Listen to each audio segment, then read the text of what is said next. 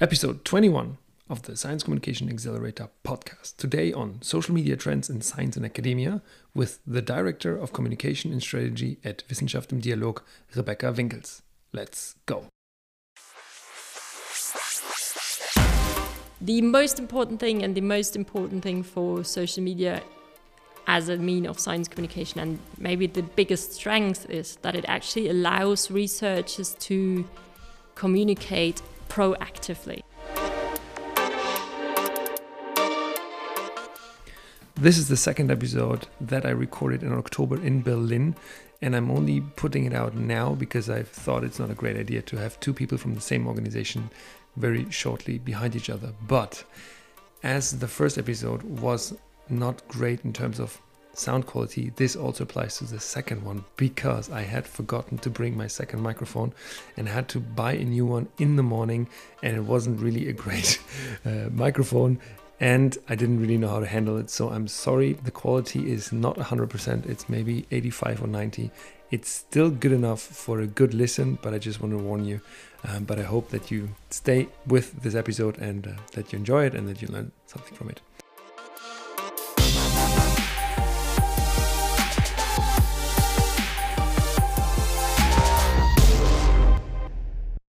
The topic of this episode is about the trends and current trends in digital science communication, and I have a guest who actually knows a lot about that specific topic, so I'm really happy that she's actually here and joining me for this podcast episode. She's the Director of Communication and Strategy at Wissenschaft im Dialog.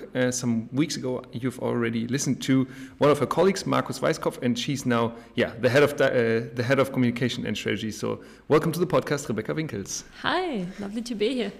Super, it's really good to have you here, because you are one of the key people I feel in the German science communication system that actually really deals with the new stuff that's actually happening and with the trends in the digital part of the science communication. So I'm really happy to have you here on board. To give the audience a little bit of an idea who you are, would you mind to just, give your little speech, your little bio, and maybe also tell me why you actually get up in the morning? Thank you so much for those really lovely words of introduction. I'm feeling very flattered now. My name is Rebecca. I'm, as you said, currently working as the Director of Communications and Strategy at Wissenschaft im Dialog. I've once upon a time been a biology student and did a bachelor's degree in biology, and then basically decided I care much more about communicating science than I care about actually standing in a lab. So I switched to science journalism and did a master's degree in science journalism in London, and then moved on to become a science communicator, first of all working for working in various positions within the Helmholtz Association, and then I came to Wissenschaft im Dialog and have been working here for 4 years now. First as a project lead, and now I've overtaken kind of the job of the overall communications. Yeah. And so I'm really passionate about talking about science. I'm really passionate about digital science communication. And what basically gets me up in the morning is that I think there's a lot of change outside, and we see a lot of changing communications environments. And I love the idea of helping people to navigate those new environments and to find their way in those environments. Oh, yeah. I think you just underlined actually why you're worthy of joining in this podcast right now. It's just beautiful listening to you. All this passion that you actually have, and I also like to listen to hear your very British dialect, actually, or like accent that you probably acquired during your time in London. That's really nice. So let's dive right in, Rebecca. If you think about the current state of science communication in Germany, not just digital science communication, but all together, could you give me a little bit of a mapping out of what's happening? How has it been developing in the last 5 years? What's happening right now? Yeah, it's a relatively new field, and it's professionalized massively in the last few years. And like in the maybe last 10 years, it professionalized, it differentiated itself. So there's loads of different actors now, loads of different stakeholders within it. So I think all that works very well. But we had all that change while there was a massive change in the means we communicate with and in the means communication works these days. So digitalization, which was happening while science communication became a professional field, kind of changed the entire ground basis for communication and thus for science communication. So we've been in a very dynamic field for the last 10 years, and I think we've done a few things very well. There's a lot of space for improvement, obviously. But I think overall we are at a state where we have the means and the necessary environment for good science communication. It is now upon us and upon the system to actually change something for the better and get started with the really urgent problems we have today. Yeah, when you just mentioned that there's been a lot of new positive development, and also there's room. Would you mind to just quickly elaborate, maybe with some examples that you have in mind, what went well and where there is room or where you see room for improvement? Yeah, I think we basically created new formats in the last few years that were really good and that work really well, though we still at the same time don't know enough about how those formats actually work or what they do to the target groups we have. So while that whole dynamic of creating new formats and being creative in that way and finding new ways and trying out new things worked really well, and I think there's a lot of good formats out there, we still haven't caught up with which format actually achieves with this target group it addresses. So that's one of the examples where there's good and bad in the same topic. I also think that we actually have achieved that, or I don't know if it's our claim to make, but who's us though? Yeah, and who's us? But I think science communication overall has grown as a field, which is a good thing, and it's also become more, maybe popular is not the right word, but more accepted within the scientific community as something we need to do and we need to take serious as scientists as well. And so I think that is a very positive situation, seeing new young people who are actually using digital media to communicate their own science. That's the best thing that is there. And once again, there's also some people not doing it that well and a need for more acknowledgement within the scientific community, and also maybe some more training for younger people who need to learn about the roles they have in science communication. You just mentioned that you see quite a lot of young researchers who also spend some time on science communication, maybe even with these new digital channels.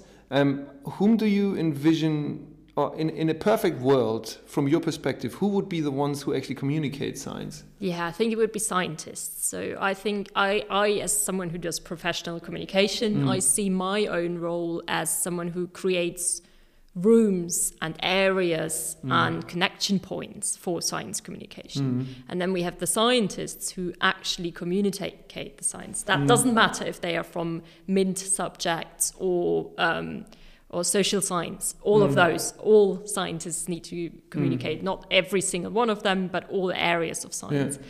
And I think it is mainly, the main reason for that being their task is they are the authentic voice for science. So they can talk about methods, about values, about processes of science much better than I, as someone who's not working in the scientific field, can. But of course, they need support. It's nothing they should be doing on top of their excellent research. How can we, from your perspective, how can we build that support system? Because, I've worked 8 years at Fraunhofer and I work at a university, and you can do it if you want to do it, but that's mainly in your free time, and it's, what counts are the citations and the Hirsch Index and all that stuff. So maybe the question would be, how can we incentivize that better? And do you see some, maybe before we go into these other trends, but do you see a trend there as well, that there's more appreciation, or is that lacking from your perspective? There's at least more talk about appreciation. Maybe it starts with talk. Point. Yeah, and I think it starts with talking about it. I think that is something that is there more, and we're seeing that in every position paper we've read in the last couple of years on how to improve science communication, that aspect of more acknowledgement and more incentives has come up, which is a good thing and a good sign that something is going to change eventually. Yeah. So I think that is there. I think for now it's mostly talk. I'm hopeful that that will change. And I think incentives don't need to be like, it doesn't need to be more money for scientists communicating or something. It just needs to be acknowledged that science communication and being good at it is actually a good thing and is also maybe helpful to your career or at least a big part of your career. And so I think every system that works in a way that supports scientists in their communication effort by giving them more time for it, by giving them a support system if things go wrong, by acknowledging their communication efforts as something good and something valuable. I think all the ideas that do that help and will be helpful. I don't think for a scientist it's about this and you get this many points for your science communication efforts. You shouldn't force people, but you shouldn't hinder them. And in the past, we've often hindered scientists in their communication of. Why is that? How did we manage that? We as a science community or science universe? Yeah, we in the science. I mean, when you look back maybe 5 or 10 years, you often hear people saying like, so you're communicating your science to the general public or to some parts of the public. Why would you do that? Why would you do that? You're not concentrating on your research. And that's, I mean, you know that yourself. That's utter bullshit. Some swearing starting in the podcast. I mean, it was friendly English swearing, so I think you can leave it in. But yeah, it's not true. Like scientists who communicate are not doing their science.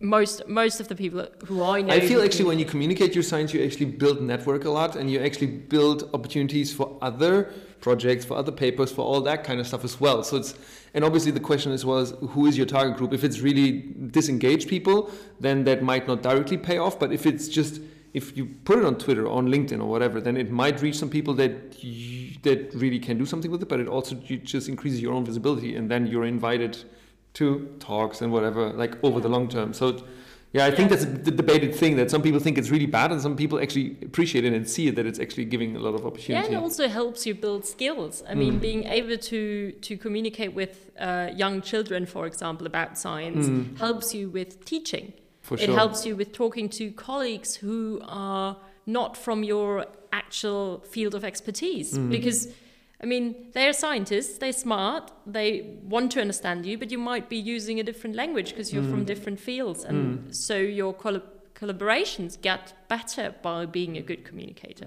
Have you ever, like, you're can I say, hang out a lot in the science field in Germany? Have you ever seen like a job ad or something where it says something about outreach and science communication, as if it's like helpful for that position, or if it's appreciated, or are we still too nascent in that emerging phase than you've seen that so far? I haven't really seen that in a job advert. I think it is more about the funding mechanisms now want you to at least show which kinds of communications you're going to use to foster your research or to help with your research or help promote your research. So I think we're seeing a little bit of change there. The dream would be, like, at least from my view, it would be really helpful if in a job advert it would actually say, so what are your science communication skills? And present them, please. Yeah. How do you see that in comparison or in relation to this new trend that it's in Germany is called Ich bin Hanna, which it's not all about that, but partly about it, that there is that a lot of scientists have short-term contracts and there's a lot of things that are asked of them. And I'm a big supporter of science communication. I love it, and I think it's super important. But I could also see that people who have short-term contracts then apply to particular positions, and then these ads say you have to do this, and science communication. It's just curious if you have some thoughts about it. But wouldn't that or could you see that this actually increases the pressure on people who work in the scientific universe again? So that Yes. would also have a negative impact potentially on mental health, for example. Yes, definitely. And therefore, it can't be, you need to be able to do all those things. You need to, I mean, it has to be something where it's, hey, it's great if you're a science communicator, and therefore maybe you don't necessarily love teaching as much, which is an odd comparison because Anyway, probably like both. both. but maybe your lack in teaching experience can be less important if you do very well in science communication. It needs to be somehow balanced. I'm not an advocate for a system that just asks more and more and more and more of researchers. I just think we need in general to massively improve the working conditions of researchers in all fields, I think. And one part of that is becoming more flexible in what skills are necessary for being a good scientist. And I think science communication should be part of that skill set. Not everyone has to be a science communicator. I don't believe that. But everyone who wants to do science communication should be able to do it. And that's the important thing. And we need to enable people to make it happen. And that can only start within the institutions. We need the research institutions to actually promote science communication from within. But how can we incentivize them to actually care? Because they get a lot of money, at least in Germany, they get it from the Länder level, if I'm not confused. And I guess the money needs to be connected, or there need to be certain requirements coming in with the money. And if that, like, I don't know, maybe I'm very conservative or maybe I'm just naive or whatever, but I'm thinking like people care where the money comes from in capitalist systems that we have. So do you see that this would need to change also, that the requirements for the money need to change, and only then organizations will Yes, I think change? so. Yeah. And I think that's what we're seeing. I think the tendencies we're now seeing is that more and more funding bodies are actually including science communication in the ways you can apply for funding, in their promotions for it.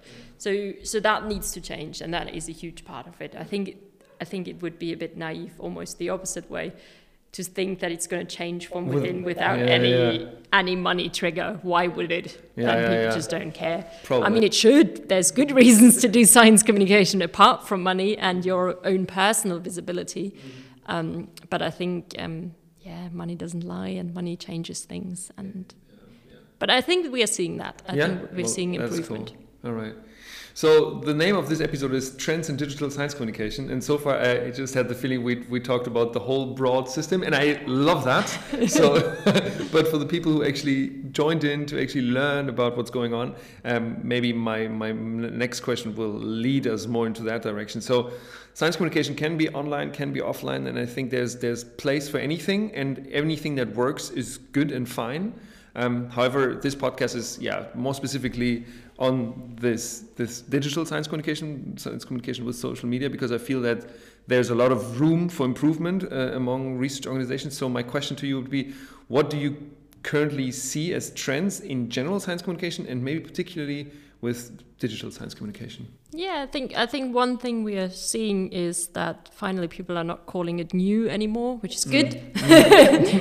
20 years into it, we've dropped the new from social media. This internet thing, it's a fad. This internet thing, it's gonna stick, I think. Oh, really? Really? Not really sure, but I think it's gonna stick. And I think what we're seeing more and more channels actually being used for science communication. I think that's something. That's a good thing. Yeah, that's a very good thing. And more creative way as well. The most important thing for social media as a mean of science communication, and maybe the biggest strength, is that it actually allows researchers to communicate proactively. So with a lot of the other formats we have, you need someone who organizes the event or organizes a science slam or something, and then you can take part, and those are great. I love those formats. I love offline formats. But with the social media world, science has been enabled to proactively, on their own terms, to communicate what they want to communicate about their science, their experiences in science, and the scientific system. And that is a great thing, because it's very direct. It's very much without a filter, and that's the biggest advantage social media has. It's very authentic, isn't it? It's very authentic, and we do see that as well. We see scientists taking over those channels on their own terms. We see people like Christian Drosten, who, yes, he does a podcast on NDR, but he also tweets. And so just for context, who's Christian Drosten? Oh yeah, yeah, sorry. just for people who are not people German. who've not heard of Christian Drosten. He's the most recognized virologist in Germany during the pandemic, because he is actually doing research and has done research before on coronaviruses. And so he's a real expert, and he had a fabulous podcast on the NDR, which is one of our local radio stations. How do you call it? Yeah, it's like in Norway I would say it's NRK. Here it's like the öffentlich-rechtliche Fernsehanstalten. Yes. So you could say public radio. National public radio. National public radio. And he had a podcast on there, and he also was very prominent and active on Twitter, and used Twitter to comment on studies, to comment on new results, to comment on government measurements, policies, and everything. And I think that's something we are seeing more and more, and that's the proactive way I was talking about. So that we see that, and that has a lot to do with the fact that people actually want to learn from other people and want to communicate with other people much more than they want to communicate with a organization. And I think that's another trend we are seeing in social media communication, that it's getting more human again. We had some time where it was all flashy and very high-end content and video production and a lot of special effects. I think we're seeing that going back a bit, and seeing a lot of people wanting to have information firsthand, wanting to have live interviews, want to see what the people actually work and do. And I think that's very beneficial for science communication, because it's always more important to talk about the things behind the results than only communicate the results. And recently I had an episode about scientific storytelling, and there Josh Ettinger, who was the guest on this podcast, also talked very much about if you humanize research, then you give people actually the opportunity to hook onto you, and then they are directly more engaged, because they like people, and people like stories of people. And this is very close to what you just issued there. Yeah, very much along the lines. I think, and it's not about telling them that you cycle to work, but it's not necessarily. But it's about being a person. And making visible that scientists are people, and that science is diverse, and it's not only done by. We have this image of old white men in science, which is, I don't think that reflects what science is all about. And so, social media has the power to change stuff in that direction. Yeah. Would you say that particular channels are being increasingly used? Is there something that you can or want to point out? Yeah, I think, Twitter has always been science communication's darling, and podcasts have as well. I think those two are very much the ones we always liked and always used. Yeah. I see a lot of great stuff coming up on Instagram. I think Instagram is doing, helping itself by offering so many different opportunities to actually use different formats. So you can do stories, you can do reels, you can do simple blog posts or feed posts, and I think incorporate videos and stuff like that. So I think Instagram, through that multifunctionality and through the very interesting target groups of people who are under 35, is very interesting for science communication. And I see a lot more coming up on Instagram, and Instagram being used more for science communication. I think there's room for improvement still, but I think that's something we're seeing becoming more dominant now. How do you see the role of TikTok, for example, in its negativity and its positivity in the science universe? Yeah, I think with TikTok, it's a bit of a data security, data protection issue there, even more so than with a lot of other channels. But as a tool per se, and the things you can do with it, I see huge promise for science communication on TikTok, and we do see. At least internationally, we do see a lot of people trying to work TikTok for science communication. And we even see that in Germany, where I obviously work.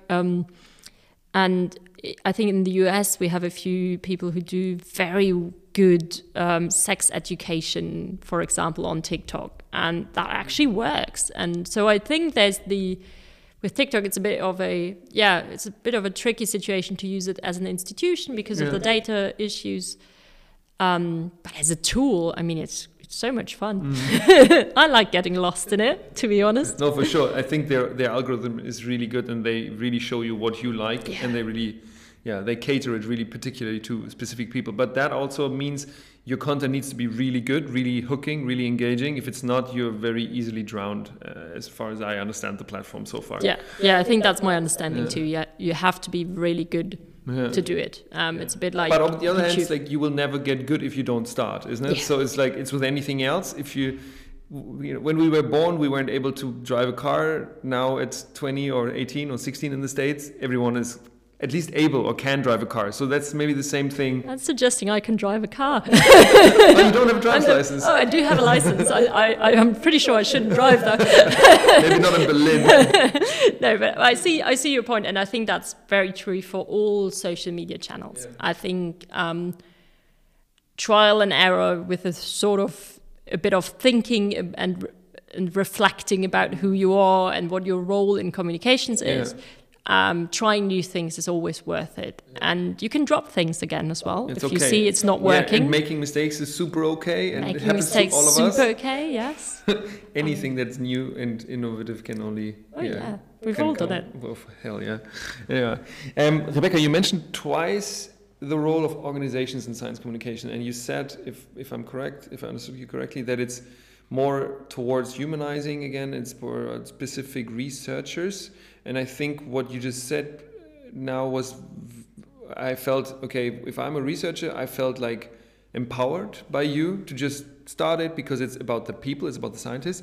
But if you're a research organization, and yes, you might have an Instagram account with 10 or 20 or 15,000 followers because you're a large university, which is probably, I'm not saying easy, but it's okay to do that. How, like from what you've seen in this space, how would you navigate such an account? What can you do on such an account as an organization in order to increase engagement and maybe communicate science and to educate?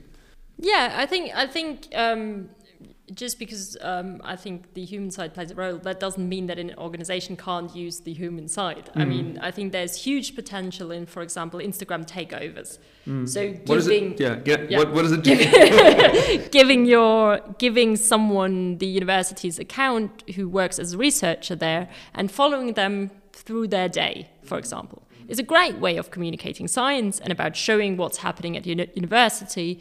If that person is a decent advocate for your university, it's much better than if I, the communicator, walks through the university and says, here are scientists, great, let's make some pictures. So that's not working. But like actually empowering others to use your account to promote science, that's very well worth it. I think there's also a very visual hook on Instagram, obviously. So any great visualization of science you have, that works very well. So I don't think that universities or other research organizations shouldn't use those channels. They can use them in a more human way. I think we're a bit sick of those gloomy quote cards maybe, and we don't want the 500,000th image video of a company anymore. But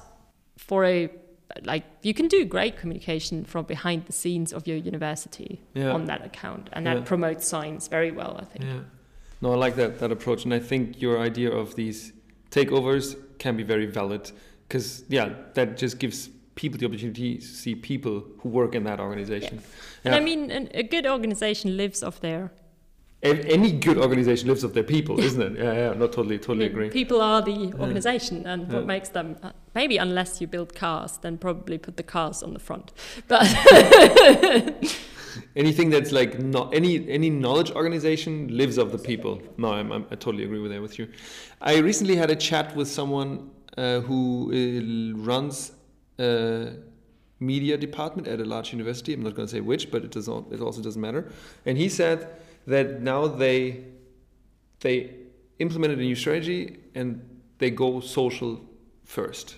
Very good. Which I was like, okay, what does that even mean? But it sounds really intriguing. But I was like, what does it even mean? And he said he won't have a podcast episode with me up until the end of 2022 because then he can tell if it works. And so everyone who's listening to this podcast right now, tune in maybe in a year ago if you're interested in that. It'll come eventually. But he just wants to try it out with his team before really saying it was good or right or whatever. And they say they have to do a lot of fine tuning. So. But this is I feel an example of very straightforward in like really embracing all the social media stuff. And then I've been in contact with other people who really still appreciate the press release and send out press releases and are not, or at least have room or potential for being better at video making and all these other new channels. So where do you see where are we going, or like what can we like? Why would it make sense to go social first, for example? Yeah, I think it makes sense to go social first because of the spread of social media. I mean, the amount of people you reach on social media if you do a good job is incredible. I mean, what for example, does with my lab, she's one of the best German YouTubers, science YouTubers.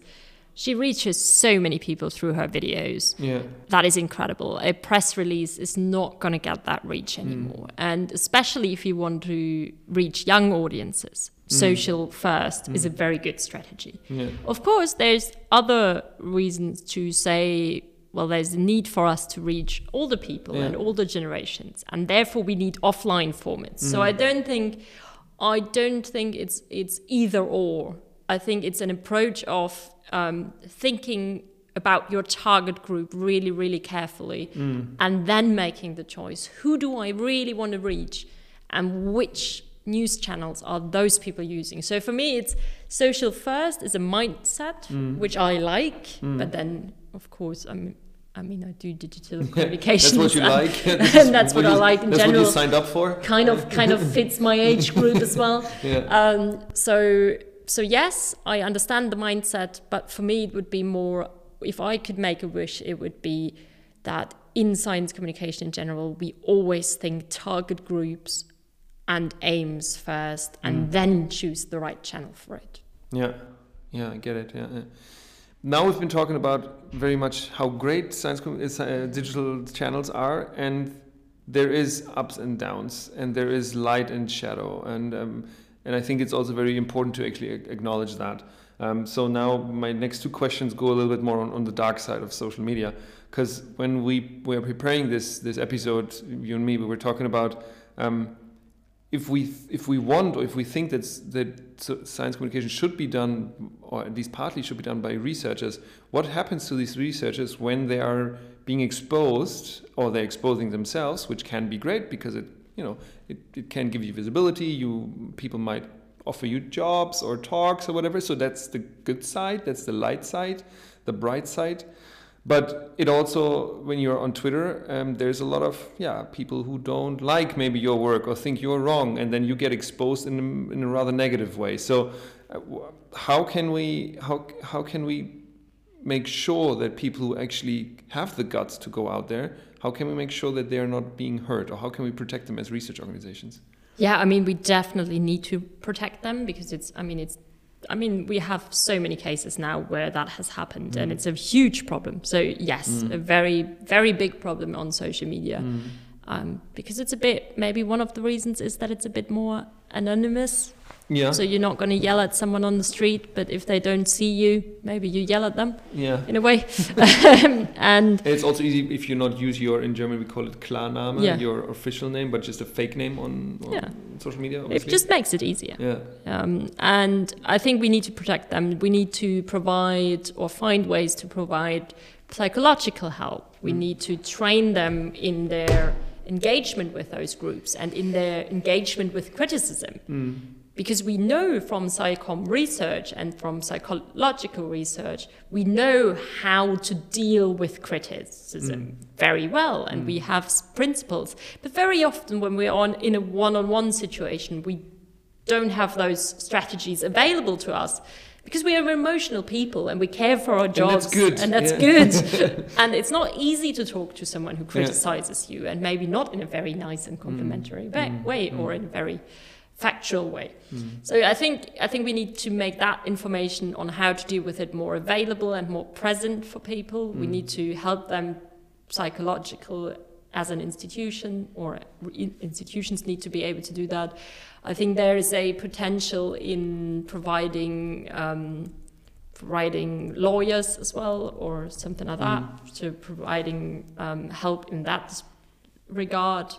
I think maybe even institutions like Wissenschaft im Dialog could do their part in providing help for researchers who need to deal with criticism, and in preparing them for those situations, and also in preparing them in advance before they start going out and communicate about what could happen and what the potential criticism points not for scaring them, isn't it? But for getting them ready for it, isn't it? For getting them ready. I don't think we can afford them having so many negative experiences that they drop out of the communication game. That would be sad. Because that would be sad. And also, as a society, I don't think we can afford scientists to stop communicating or science to be not available in those spaces. Because also the gentleman that you actually mentioned 10 minutes ago, Christian Drosten, I remember some of his tweets kind of like really being fed up and a bit sad